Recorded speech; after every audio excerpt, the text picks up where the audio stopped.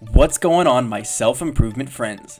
It's Brian Ford with Self-Improvement Daily. Take ownership of your personal development, one tip at a time.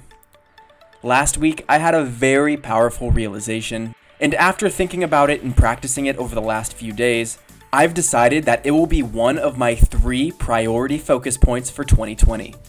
It's around the idea of making things better than you found them, and I'll get into more detail about why that is so important, but first, I want to explain what I experienced. I was at the airport, I'd just gotten through the metal detector and security, and was gathering my things on the other side. When I got there, I saw that there was a line of empty bins crowding up the conveyor belt, causing bins to get bumped and spill over personal belongings, including my own. So what I did was I took the 15 seconds to stack all the extra bins and get them out of the way. I quickly noticed that my small act improved the experience of those that came after me. Kind of chewing on that thought, I went and got a breakfast burrito before my flight. When I went to throw out the wrapper, I noticed there was another wrapper next to the trash.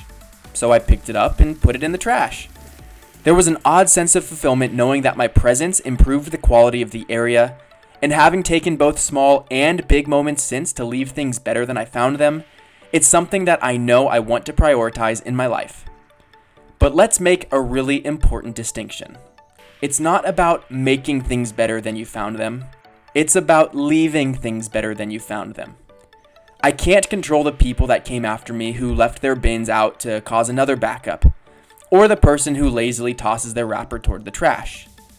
You must not feel responsible for creating a lasting change in areas in which you are not responsible. And I think that's the biggest deterrent people experience when thinking about getting more involved. At its core, it's about adding value in everything you do.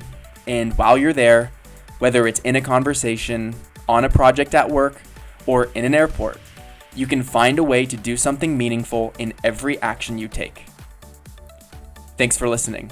I'll see you next time on Self-Improvement Daily.